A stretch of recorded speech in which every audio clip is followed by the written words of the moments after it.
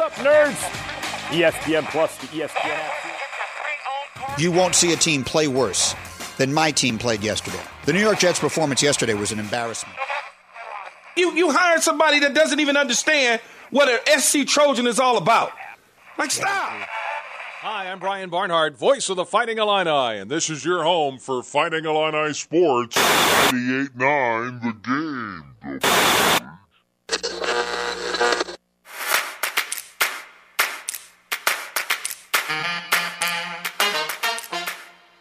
And now, broadcasting live and local from the 98.9 The Game studios in Effingham, Illinois, it's the starting lineup with Travis Sparks.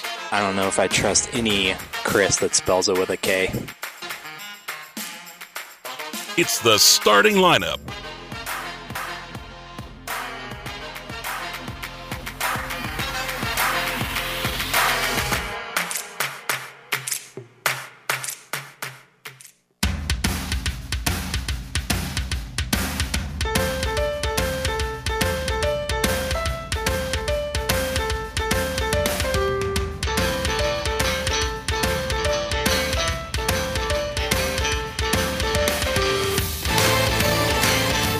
Hey there, welcome in to another day, to another edition of the starting lineup here on the podcast feed today for the next couple of days, because Travis Sparks just hanging out with you here, flying solo here.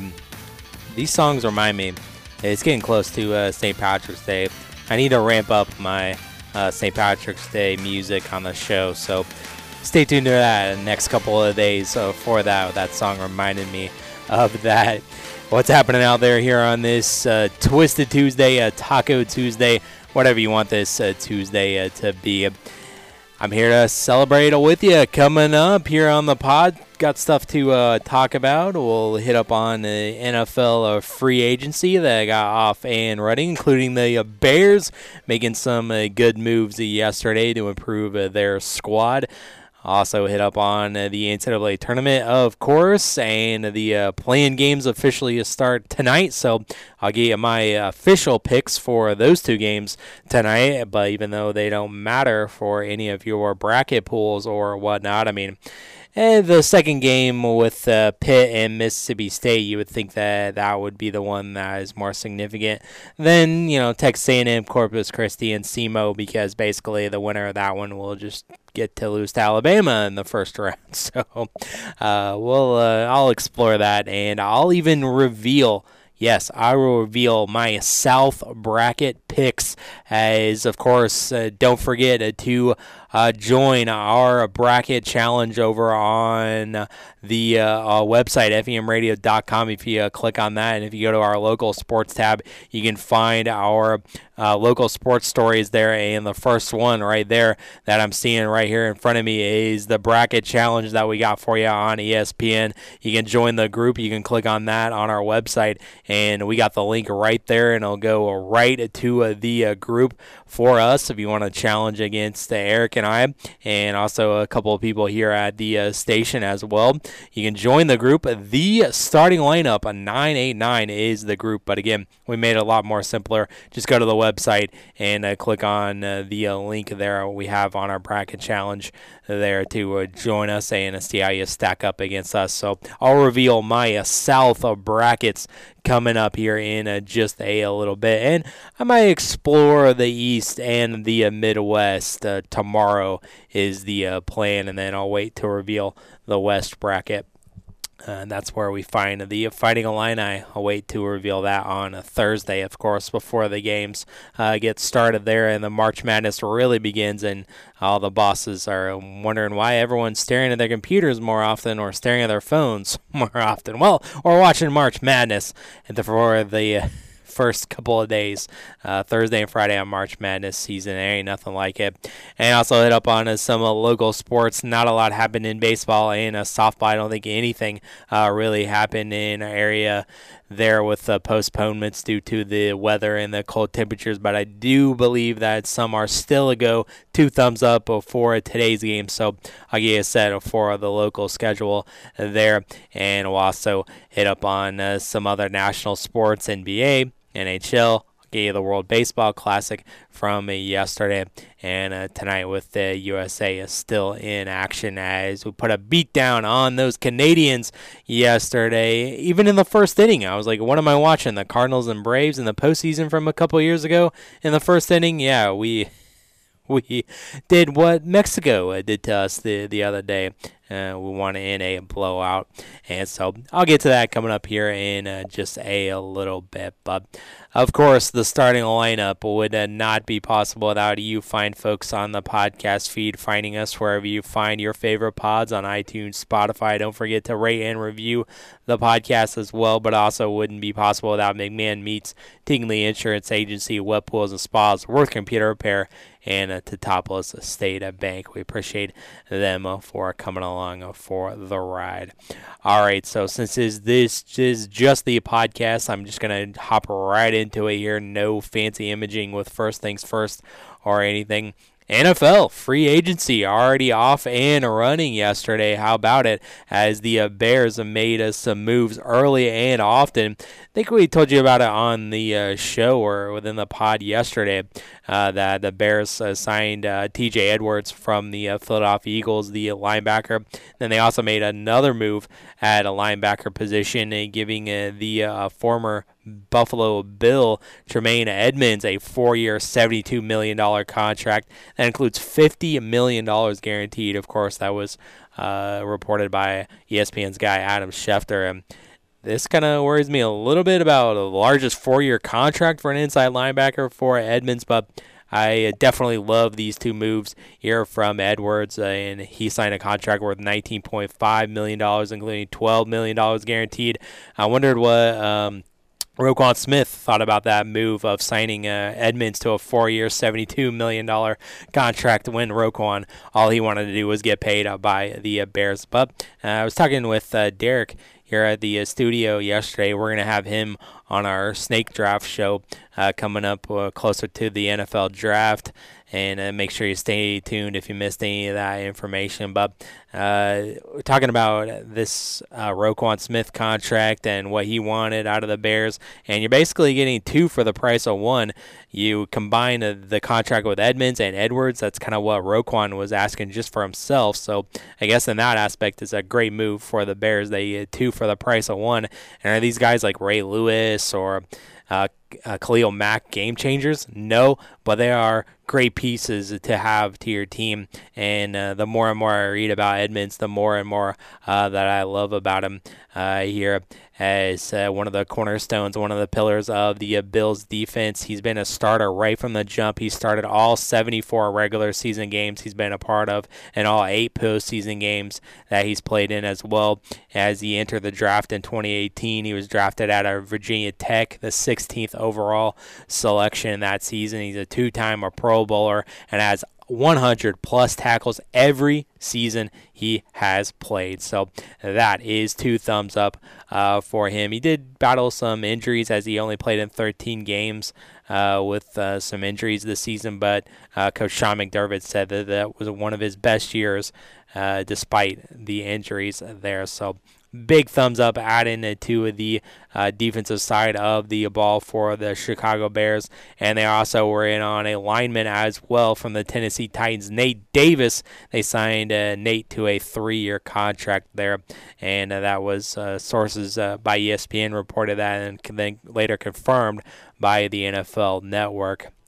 And Davis started 54 games at right guard for the Titans over the last 4 seasons. He did have 12 starts this past season before an ankle injury landed him on the IR in December. But this is one of the big things for him. His pass blocker win rate of 93.2% was the highest among Tennessee's offensive linemen last year, while he finished with a run block of 68.8%. Win percentage. So if you want to have Justin Fields time in the pocket to find one of his new favorite targets, and maybe the Bears still aren't done adding some pieces, you never know, but Davis is going to help out with that for sure. And of course, even though that run block win percentage of 68%, it's pretty high, but it's not as high as 93, obviously, but One thing that does give you some hope is that he started all 16 games in his second season, and that helped Derrick Henry pave the way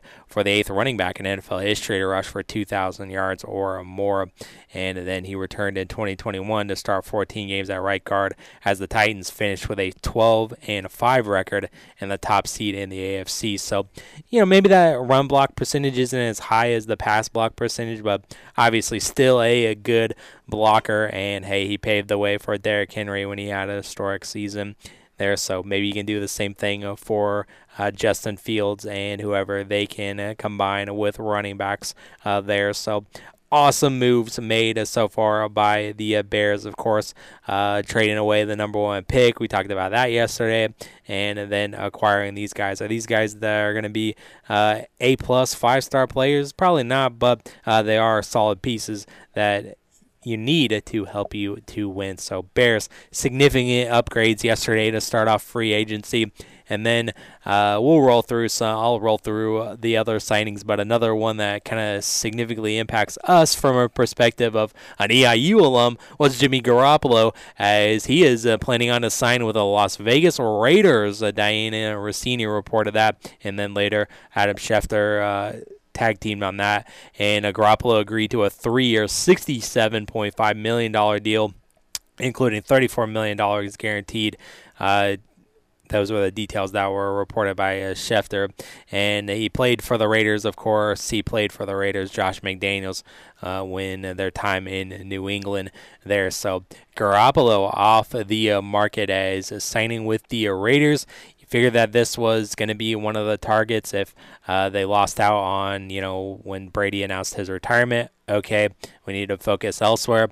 And they didn't really hear any chatter of him being talked about, of signing with the Raiders. I'm talking about Aaron Rodgers, that is. And still, as I'm recording this podcast, everyone on ESPN waiting with bated breath of whether the deal is going to get done. I know Trey Wingo reported that the deal was done, and maybe his credibility is going to go down a little bit. I don't even know what he's doing now since he left ESPN, but deal has not yet been done, contrary to Trey Wingo's reports. And then later, Ian Rappaport would later contradict that and said that he hasn't heard anything about Rodgers. And, well, we still sit here today, and the deal is not done yet. He's still not a New York Jet as of yet. But I love that the reports are coming out that the Jets are interested in signing Allen Lazard.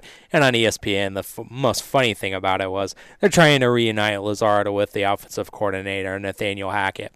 Yeah, that's the guy that they're trying to reunite him with in New York. Sure, I hear you. And then also another target for the New York Jets in the coming days is possibly Randall Cobb as well. Did they want to reunite him with Nathaniel Hackett as well if he played there? I don't even know if he played there, but yeah, I wonder who they're trying to court, and I wonder who they're trying to sign there with those two signings. I wonder. And also it was reported on the Pat McAfee show a little bit earlier that they don't know the news. But that was what ESPN said. And what I say is that I don't think him and Pat are even friends anymore. Maybe him and AJ are still good, but I don't know about that. But so Garoppolo off of the market. The 49ers, they made some moves yesterday. They signed Sam Darnold, and they also signed Javon Hargrove from the Philadelphia Eagles at defensive tackle. Man, you pair him up with Bosa there on that defensive line. That's an awesome one, especially if you think of Hargrove, who got through more double teams than anyone this past season, including Aaron Donald.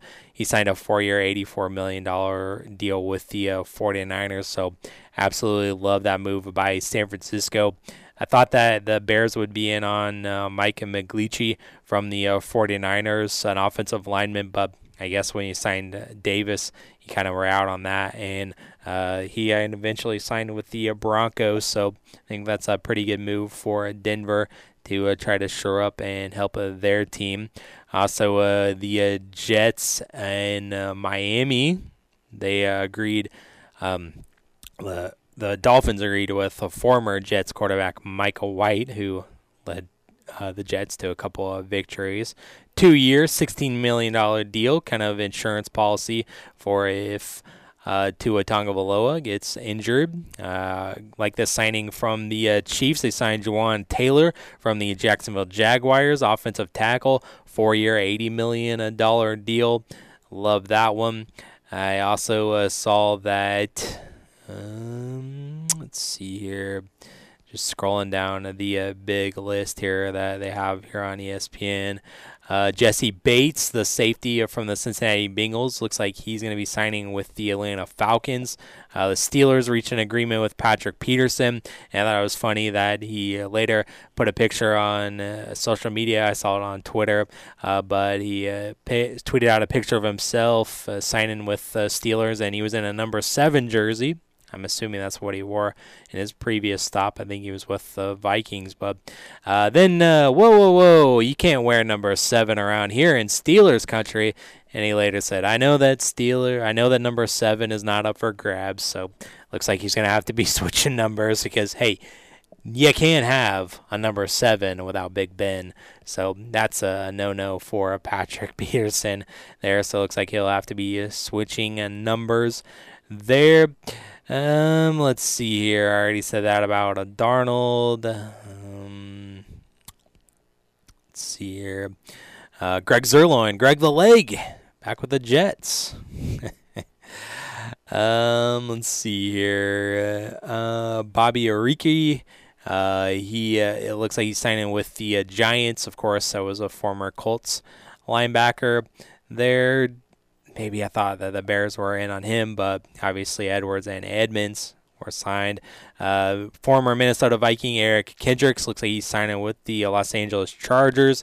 The Broncos also made a move on their defensive line as well. They signed the Cardinals defensive end Zach Allen, 3-year, $45 million deal. Looks like the Saints are re-signing Jameis Winston to a 1-year, $4 million deal. So Jameis not going anywhere. Looks like he's going to be the backup, though, for Derek Carr. The Bears also made another move with the Titans, as I forgot about this one. DeMarcus Walker, 3-year, $21 million deal, $16 million guaranteed deal. So signed a couple of players from the Tennessee Titans there. Former LA Rams kicker Matt Gay is signing with the Indianapolis Colts. So the Colts lost the linebacker, but they gained a kicker there. Taylor Heineke, of course, he led the Commanders to some victories there in his time in Washington. It looks like he's going to be signing with the Atlanta Falcons. And a source told Michael Roston that Heineke is expected to enter training camp as the backup to Desmond Ridder, who started the final 4 games of his rookie season in 2022. So when I thought that Heineke, I guess, going to battle for the starting quarterback gig, but I thought he was going to be the starter. Guess not. I forgot about Ridder there. The Tampa Bay Bucks are trading a veteran guard, Shaq Mason, to the Texans. Jeremy Fowler reported that deal. The deal would include the teams flipping late-round draft picks as well. And Jacoby Myers, the Patriot wide receiver, has agreed to a 3-year contract with the Raiders worth $33 million, including $21 million guaranteed. He did have one of his better seasons in a Patriot uniform this past year, so looks like he's going to be matched up with Jimmy Garoppolo there next season in Vegas. And Raheem Morset agreeing to a 2-year deal back with the Miami Dolphins. And I think that is the latest up-to-date news on a free agency here as we have them there. As again, everyone just kind of waiting for the news of the Rodgers deal, just to be waiting. And again, we'll probably have to wait for a little bit, even though he did say a decision would be incoming soon, whatever that means. All right, so let's move on, and let's move on to some local sports here. As I mentioned, as we mentioned yesterday, a lot of the baseball and softball games got wiped out due to some weather and some cold temperatures, so they didn't happen. You didn't have to worry about these sports. Volleyball, as they're inside in a gymnasium, so they had no problem getting these games in. And in the 8th grade volleyball level, did have some area teams advance to the state championships there, as in the sectional championship in Sigel St. Michael. Sigel St. Michael defeated Martinsville in 2 sets, 25-8, 25-13. So Sigel St. Michael advances to a Kankakee Bishop McNamara, the state tournament on a Friday, and they'll be taking on a Grant Park. In Class 2A, the Paris Crestwood sectional championship is Stu Straws won over Paris Crestwood in 2 sets, 25-17, 25-18. So Stu Straws, they advance to the Auburn State Tournament on a Friday, and they'll take on Springfield Christ the King. And if you win, you advance to the basically the state semifinals, or you lose, you're done. And also in the 3A Paris Mayo sectional championship, Teutopolis advanced on to a state as they defeated Arthur in 2 sets, 25-21, 25-19. So Teutopolis advances to Pana on a Friday to the state tournament against Morris Saratoga. I think that's how you say it, but all those games will be on Friday. They're in the state tournament there, so there you go. 3 representatives, and we knew that we were going to have at least one with Stu Straws and Paris Crestwood matchup, but all 3 teams advanced last night in 8th grade volleyball. We do have some high school baseball on tap for today. Lawrenceville is supposed to square off against North Clay. Neoga is supposed to host Teutopolis. Shelbyville is at Brownstown St. Elmo. Tri-County at Windsor Stu Straws. And Sullivan hosting Cumberland. And Newton is scheduled to travel to Flora today as well. In softball, we got Altamont hosting Carlisle. St. Anthony at Robinson. Marshall at Dietrich. North Clay hosting St. Elmo. And Newton traveling to Flora in softball as well. So there you go. High school baseball season and the softball season getting underway today. So we'll definitely be looking out. And, I mean, right now, it's probably a little chilly, but at least the sun is out. So I don't think they'll have any problems with the weather today. Not sure about the conditions of the fields. Maybe a little wet, but hey, at least it's sunny outside right now. And you'll deal with those cold temperatures here at the beginning of the season. But hopefully those temperatures will turn north very, very soon. I'm ready, and I'm ready for spring. All right, so let's turn the page to the NCAA tournament and the play-in games. They're going to be again tonight, as they're in Dayton, Ohio. As tradition, the first 4, it's SEMO scoring off against Texas A&M Corpus Christi at 5:40 on a True TV. And then following that game, it's the right to be the 11th seed. It's Pittsburgh scoring off against Mississippi State in this one. Let's give you some background information on these games and these 4 teams. SEMO, of course, they have come along and had a magical run in the Ohio Valley Conference Tournament to get this at-large bid. 19-16 on the season, SEMO, and they finished down the stretch. They were 2-5 in their last 7 games in Ohio Valley Conference play, but they put it all together in the conference tournament. What we love about March, making a Cinderella run to the championship, and ended up winning, as they're led by Chris Harris and Philip Russell in that conference tournament. They both averaged a combined 38.2 points per game. And this is the only second ever berth for SEMO in their school history. So you know that they want to be more than just fill out a bracket. They came here to win. On the other side is Texas A&M Corpus Christi. They got 3 top returners from last year's tournament squad, and they've lost only just once since January 21st. Last season, the Islanders connected on 32% of their three-point attempts. Well, this season, they improved that. They shot 40% from beyond the arc this year, and they also are the Southland Tournament champions, and they were first in both offensive efficiency and defensive efficiency in league play, according to Kim Palm. And that offense and defensive efficiency, according to Kim Palm, you're going to be here a lot. You're going to hear me I'll talk a lot about that in these preview of these games. So basically, it doesn't matter with these 16 seeds. I'm sorry, SEMO. Sorry, Texas A&M, Corpus Christi. You're going to lose to Alabama when you match up technically in, I guess, first round, second round. I still don't know what to call these things, but that's who they're going to be losing to is the number 1 overall seed, Alabama. So spoiler alert for my picks later coming up in the South bracket. And also the Pitt and Mississippi State game. They're part of the Midwest bracket, and the winner will take on Iowa State in the next round. And Mississippi State, this is the first year with the Bulldogs for New Mexico State coach Chris Janis, as he led the program to its second NCAA Tournament appearance since 2009. The Bulldogs started the season off 11-0, and that included a win over the regular season champ Marquette in the Big East. Well, then they went 1-8 over their next 9 games, and then they finished 8-3 to close out the season. So I'm seeing a lot of with these previews, and also knowing about what we know about Illinois. A lot of these teams are Jekyll and Hyde, and a lot of streaks within the season. I'm finding out they did finish the regular season, like I said, 8-3. They beat TCU, Arkansas, Texas A&M, and Missouri. Good wins, all of those. And one bugaboo for Mississippi State, they're the worst three-point shooting team in America. Yes, worse than Illinois, as they're 27.3% from beyond the arc. So, that is not good for Mississippi State. Pittsburgh, on the other side, Coach Jeff Capel, he has saved his job after 4 straight sub-500 seasons and no tournament appearance.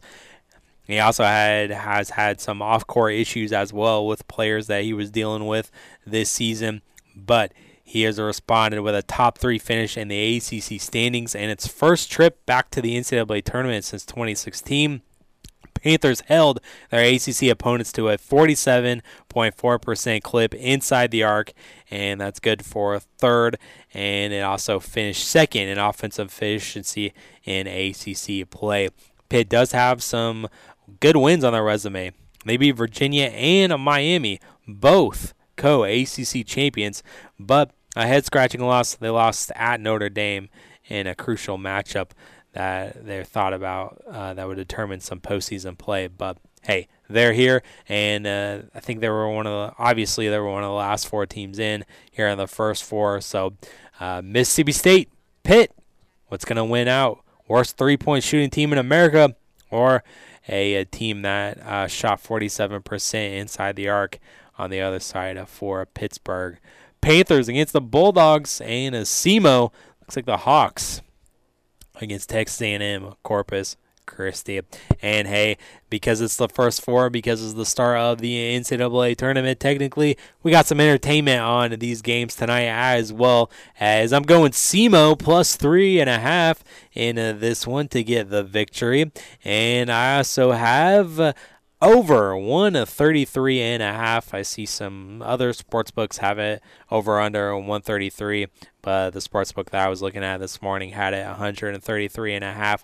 I'm going the over. Life's too short to bet the under, so that's what we're going with here, 133.5 for the Pitt and Mississippi State game. If you want a prediction, Pitt will win the game. An extra bonus. If you're filling out brackets for me, I would have bonus points for if you fill out the first 4, but not all brackets do that, and I can see how some people don't fill them out, so that wouldn't really be fair. But hey, I'm making the rules in this one. there. All right, I'll run through my bracket picks for the South bracket coming up here in just a little bit, but wanted to hit up on some other national sports. Wanted to hit up on the NBA first. The Pistons, they beat the Pacers last night 117-97. T-Wolves over the Hawks 136-115, despite Trae Young's 41 points. Minnesota gets the dub. Heat over the Jazz 119-115. Marketing goes off for 38 points in the 4-point loss for the Jazz.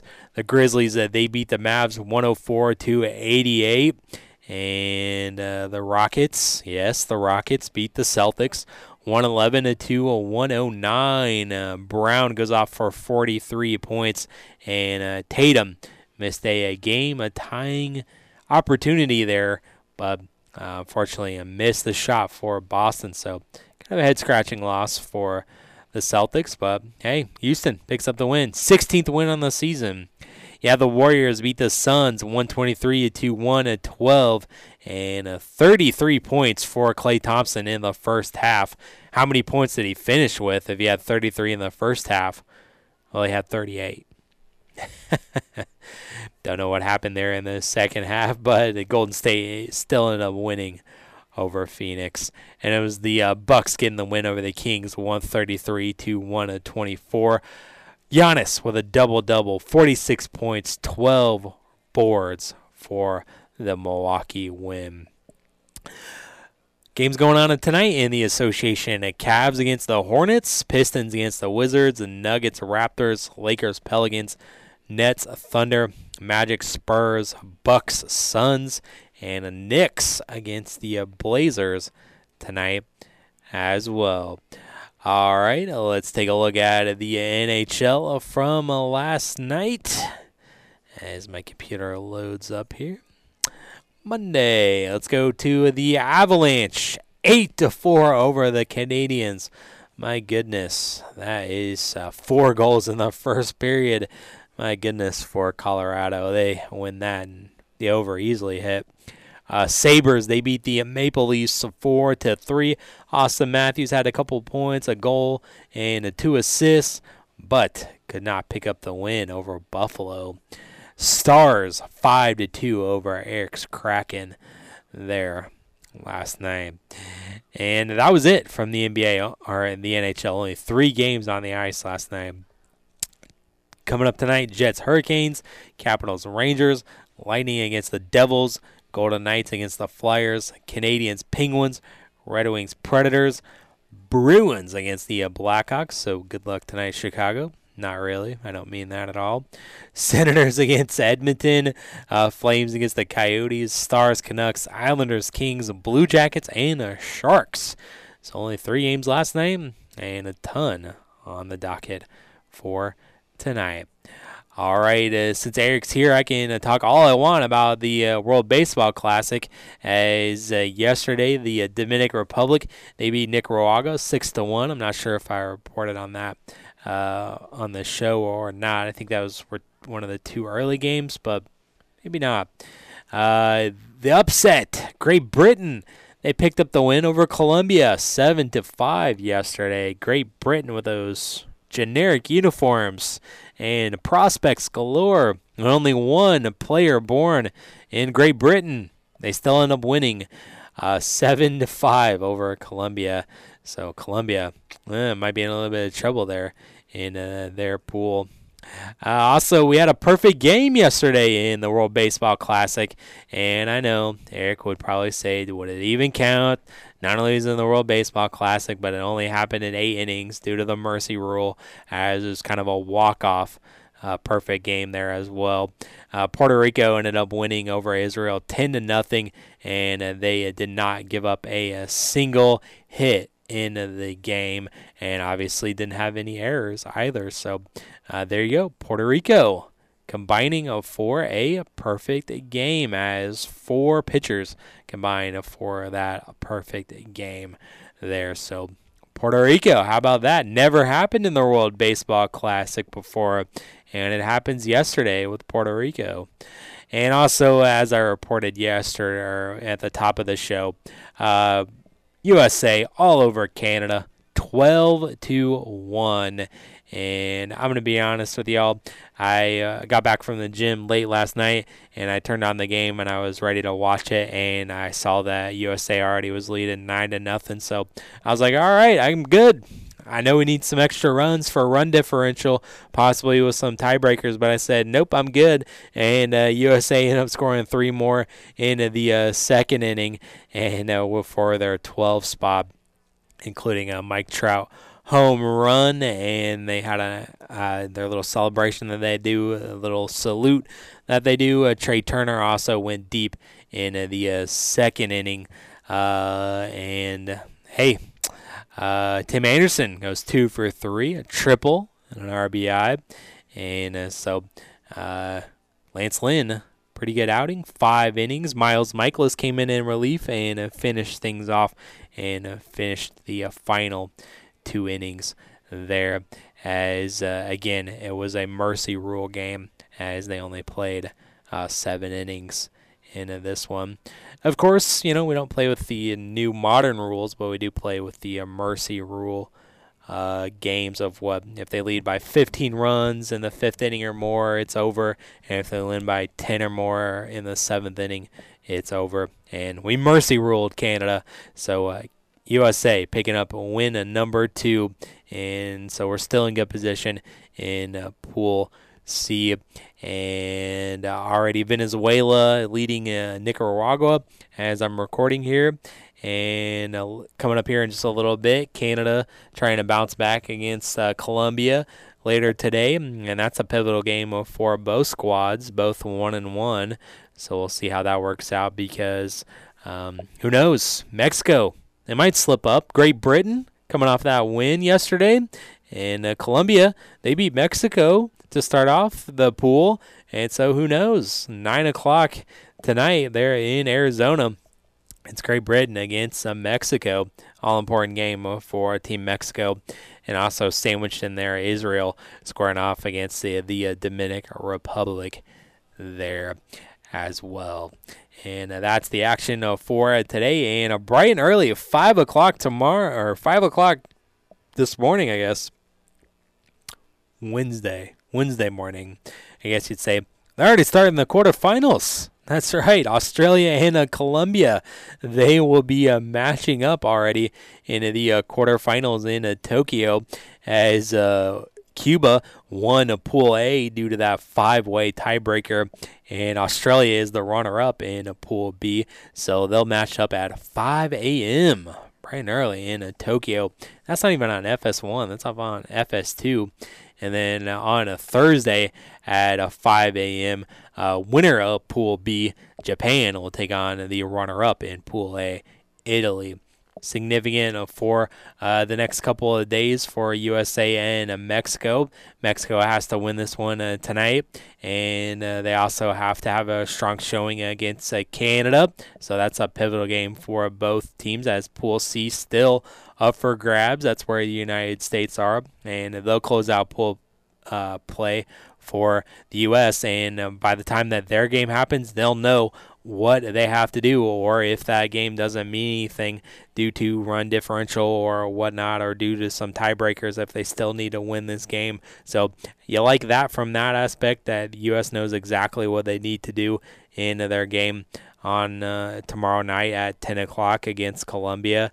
And if it's a must-win game, or if you don't really need to do very much, or maybe you've already clinched it, because it's important, because the runner-up of Pool C will take on the winner of Pool D, and that could be Venezuela easily if they end up running the table. And then the winner of Pool C would take on the runner-up of Pool D in the quarterfinals, and the quarterfinals begins on a Friday, so not a lot of time. And also, you gotta travel across the country, as the quarterfinals are taking place up top with Pool A and Pool B in Tokyo, and then the quarterfinals are taking place in Miami. And of course, this is just a one and done, single elimination style tournament, as you win, you advance, you lose, you go home from this point on. So, of Of course, the championship concludes already on the 21st. So next Tuesday, the championship of the World Baseball Classic. All right, so looking forward to the games for the USA tomorrow. I might check out the Mexico-Great Britain game tonight. I'll definitely be checking out Japan, probably the highlights of that one at 5 a.m. Thursday. So maybe a long day for you if you want to get up and watch some World Baseball Classic, and then maybe you took the day off on a Thursday. That would be smart if you did that. I do know some people that work their schedule around the NCAA tournament so they can sit and watch it all day. If you did that, hey, good foresight on you there. All right, speaking of March Madness, speaking of the NCAA tournament, I'm going to run through the brackets right now. Let's run through the bracket in the South, because that's where the number one overall seed Alabama Crimson Tide is. So I'm going to scroll all the way through, and I'm going to give you my picks here for the tournament and the picks for the bracket. And we're starting off with Alabama matching up with either Texas A&M, Corpus Christi, or SEMO. Already gave you the info on them. Alabama, of course, they're the number one overall seed, and they're led by Brandon Miller. You know what he's done off the court, being involved in that transportation of a murder weapon with a former teammate, and he's also the SEC Player of the Year. He's a projected lottery pick, 19.6 points per game, and he's also 41% from beyond the arc. In Alabama, only two blemishes, only 2 losses in SEC play, and of course they end up winning the SEC tournament as well. And then the 8-9 matchup. Oh, well, I guess I should go ahead and say, make it official. Alabama's winning. Doesn't matter if it's against Texas A&M, Corpus Christi, or SEMO. Alabama advances on. They'll take on the winner of Maryland and West Virginia in the 8-9. Maryland, you talk about home versus away. At home, Maryland has a great resume. They have wins in dominant fashion over Purdue, Indiana, Northwestern, and Illinois, and only UCLA managed to defeat them there at their home place. While on the road, Terrapins are 2-9 in true road games. Jameer Young, of course, leads the way for the Turtles. He's one of 4 players on the roster averaging double figures. So is this game in Maryland? No, it is not. So does that bode well for the Terrapins? I do not think so.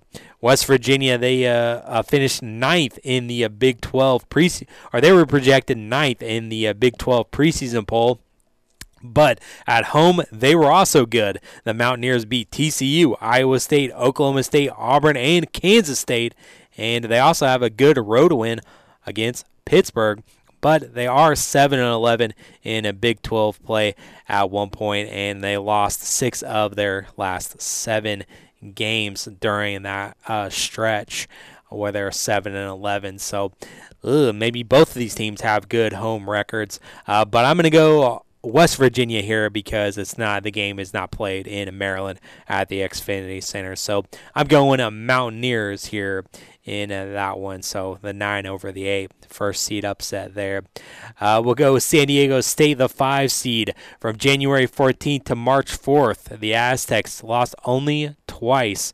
Matt Bradley made 40% of his three-point attempts last year. And San Diego State, they struggled to begin the season, but they found their stride in a Mountain West play. So they have been playing better as of late. They're up against the number 12 seed Charleston. And Charleston, man, they are pretty good they have 30 wins on their resume on the season here. They are 31-3. I think that's the most in college basketball this season. But Charleston, they live and die from beyond the three-pointer.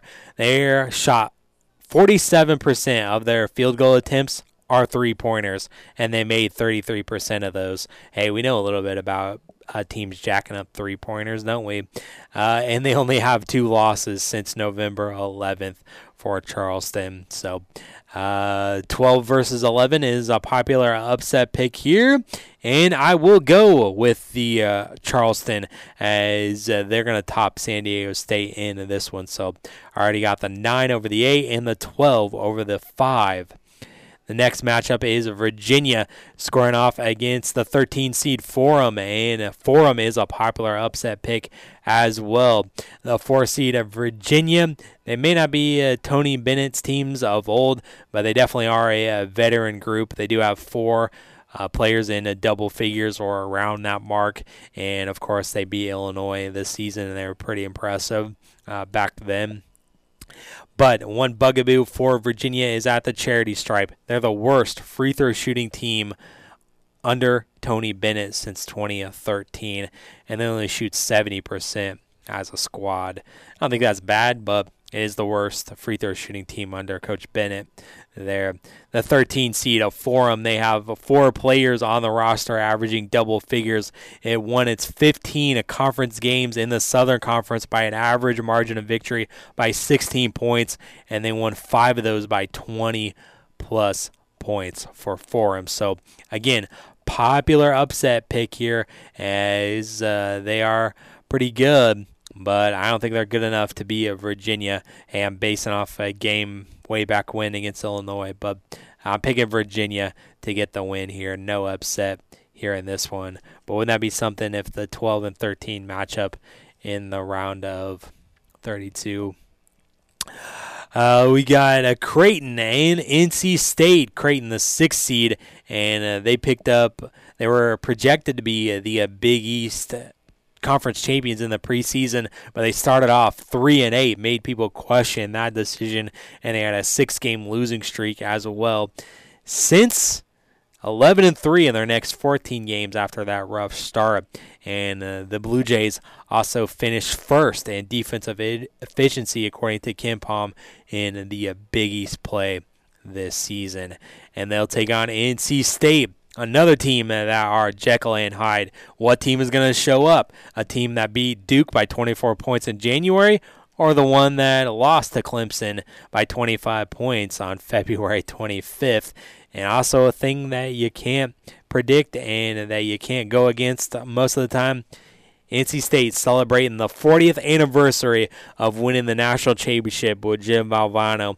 And that's right, a team that I just picked not too long ago, last week in our snake draft, of the least deserving teams to win a national championship. They're celebrating the 40th anniversary of that. So I think that says a lot, and that could be a nice little storyline if the Wolfpack advance on.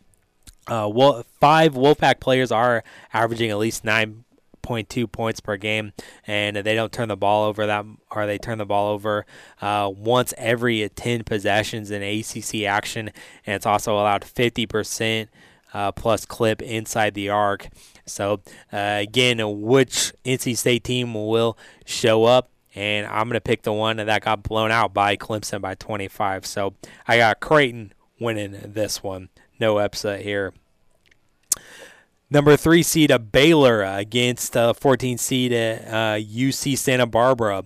And the 3 seed Baylor, they usually are a veteran group built on a defense for Coach Drew, but not the case this year. Their best player is a freshman, Keaton George, as 16 points per game is what he averages, and he is projected to be a lottery pick as well. And he scored 20 points or more in 12 games this season. LJ Cryer is 42% from beyond the arc. Flagger also 41% from beyond the arc. And also a nice little storyline is that the Final Four this year, where's it at? Well, it's in Houston, and that's 3 hours away from the campus in Waco for the Baylor Bears. One thing that you don't like is I think this was down the stretch. I don't think this was the full season, but they're 90th in defensive efficiency according to KenPom. Ooh, that is not very good as of late for the Baylor Bears. They're against the 14 seed UC Santa Barbara. They're led by former Arizona assistant coach Joe Pasternak. As this year, 27-7 is UC Santa Barbara, and that's the best stretch of his 6-year tenure there. They shot 56.4% from twos, and they enter the NCAA tournament on a 7-game winning streak, including winning the Big West. And they also have the Big West Player of the Year, Ajay Mitchell, and he is averaging 16.4 points per game. With Mitchell on the floor this season, this team has committed turnovers on just 15% of its possessions, so they take care of the basketball well. But they don't have a good win on their resume that could suggest that they're any bracket busters this time around. But who knows? They might just be a sleeping giant. But I don't think so. I don't like it that they don't have a good win on their resume yet. And Baylor might be bad in 90th in defense efficiency, but I think it still is good enough to beat UC Santa Barbara. We'll see how far they go, but as of right now, I have Baylor getting the win over UC Santa Barbara.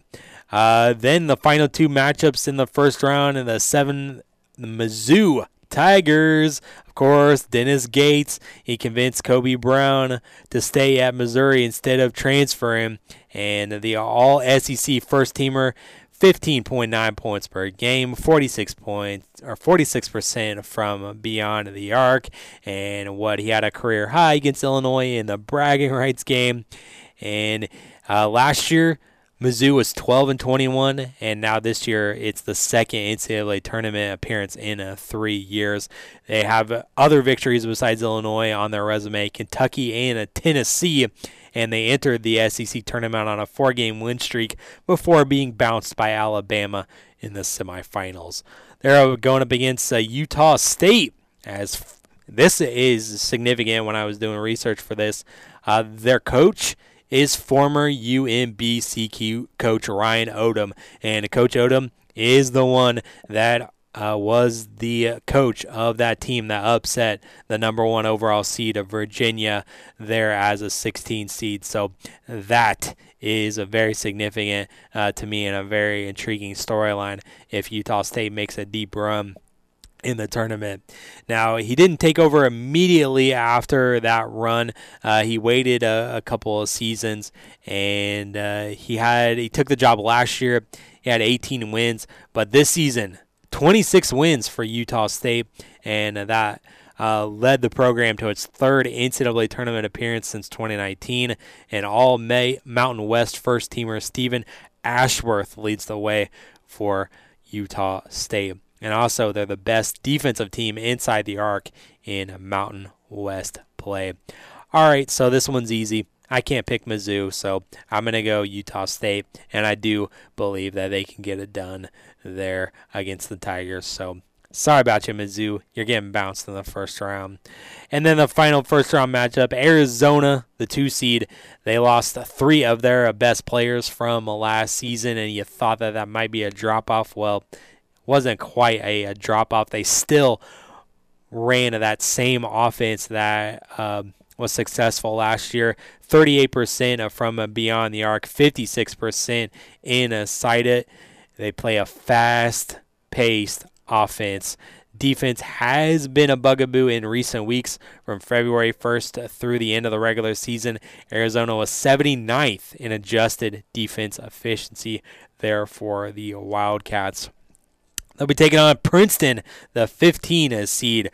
A good storyline here is that Mitch Henderson is the head coach there, and he has connections all over the place with Princeton's past tournament appearances. He was on the team the last time the Tigers made the NCAA tournament in 1998, and that was a stretch where they made it 3 in a row from 96 to 98. And then Coach Henderson returned to the program as head coach in 2011, and he led them to the dance in 2015 after a 6-year drought. So 5 NCAA tournament appearance for Princeton, all with connections to the head coach of Mitch Henderson as a player and a coach. After Princeton shared the Ivy League regular season title with Yale, they won the tournament championship over Yale to secure the win over the two rivals there for Princeton. And when I heard about the story about Princeton and the connections with the coach with the past NCAA tournament appearances, I thought it was a nice story. And, man, if they weren't matched up against Arizona, I would pick them with an upset here, but I just can't do it over Arizona. I love the Wildcats. I loved them last year. And, hey, if they didn't drop off too much last year after losing Matherin and a few of those other players that they had, hey, it didn't seem like they slowed down a bit, so I am going to go with Arizona to win that one. All right, so let's just go on, and I'm gonna pick my first leg of my Final Four here. Alabama and West Virginia matching up in the round of 32. For me, I got Alabama advancing on there. Then the 12 seed Charleston against the 4 seed of Virginia, and I really want to pick Charleston here, especially if they get hot from beyond the arc, and I would not be shocked if they did pull the upset in the first round and then they went ahead in the round of 32 and pulled the upset over Virginia. But I'm going to go here and play the smart play. I'm going to go Virginia gets the win. Creighton against Baylor. I also would love for the Blue Jays to win, and I think that they are a very dangerous 6 seed, but I don't care about the 90th defensive efficiency. When I saw Baylor play against Illinois, they were a really great squad. So I wouldn't be shocked if Creighton pulls off the win here, but for my purposes, I'm going to pick Baylor in this one. And then the 10 versus the 2, Utah State versus Arizona. Sorry about you, Utah State. I already talked about my love for Arizona, so I got to go with the Wildcats. Moving on to the Sweet 16. So in my Sweet 16, I got Alabama, Virginia, Baylor, and Arizona. Hey, that's not very fun in March, and you know what the craziness that March can bring. Well, people can kind of get swept up in the upsets, but that's why a lot of people's brackets get busted, is that they go chalk like this. But I think these are the 4 best teams and should, I know what March brings, but should be in the Sweet 16 in this bracket. And so up at the top, Alabama, Virginia. I'm going to go Alabama in this one. I think they just got too much talent all across the board for Virginia, and maybe those free throw shooting will come back to haunt them. Baylor and Arizona, I love this matchup. I would really want to see this. And again, I love Arizona, but I'm picking Baylor in this one. I'm hoping that they can carry it all the way into the Elite Eight for me. And so I got Alabama matching up with Baylor in the Elite Eight, and I got Alabama. I know it's not very going out on a limb or anything, but I do think that Alabama is going to come out of this bracket. I do think that they are the best team in this bracket. I'd love to see it if it was Alabama versus Arizona, but I'm going to go the safe route. It's always safe to pick 2 number 1 seeds to advance to the Final Four. So my first number 1 seed advancing into the Final Four in my first half of the bracket is Alabama. Roll Tide rolling to the Final Four in Houston. Coming up tomorrow, I'm gonna pick the East and the Midwest bracket. That's right. I'll save the West for Thursday's show, and I'll make sure to pick the West. The West. I'll make sure to pick those games before the other games tip off there. So definitely check out the World Baseball Classic tonight. Big game for Mexico. And check out the first 4 games as well. Again, we're going SEMO plus 3.5 for entertainment purposes and over 133.5 for Pitt and Mississippi State. But look out for SEMO to pick up the win. Like I said, I'm going to pick them 3.5, but I like them to win outright. And I like Pittsburgh to win outright as well. All right, so I think that I have gone on enough here, folks. I'm almost gone on an hour, and people are like, all right, Travis, breathe a little bit. I think I only took one drink during this entire time, during this entire 10-year, but hey, you just turn the red light on and I'll just go, and that's what I love about this. No, I'm all gas, no brakes on this one. So I am going to get out of here, and I will be back tomorrow, though. And again, I'll give you the picks for the East and the Midwest brackets. Don't forget to join our bracket challenge over on ESPN, the starting lineup 989, and also on our website we have a link directly to that bracket challenge, and join up and see how you stack up against my bracket, and you'll see it eventually. So I don't care that I'm revealing it to her early, and if you want to cheat sheet off me, go right ahead. I went chalk in the South bracket. It's probably not going to happen, but I guess we'll wait and see. That's the beauty of March, right? All right, so I'm going to get out of here. Thanks for listening. Thanks for downloading. I'll be back for you tomorrow in the pod. Peace.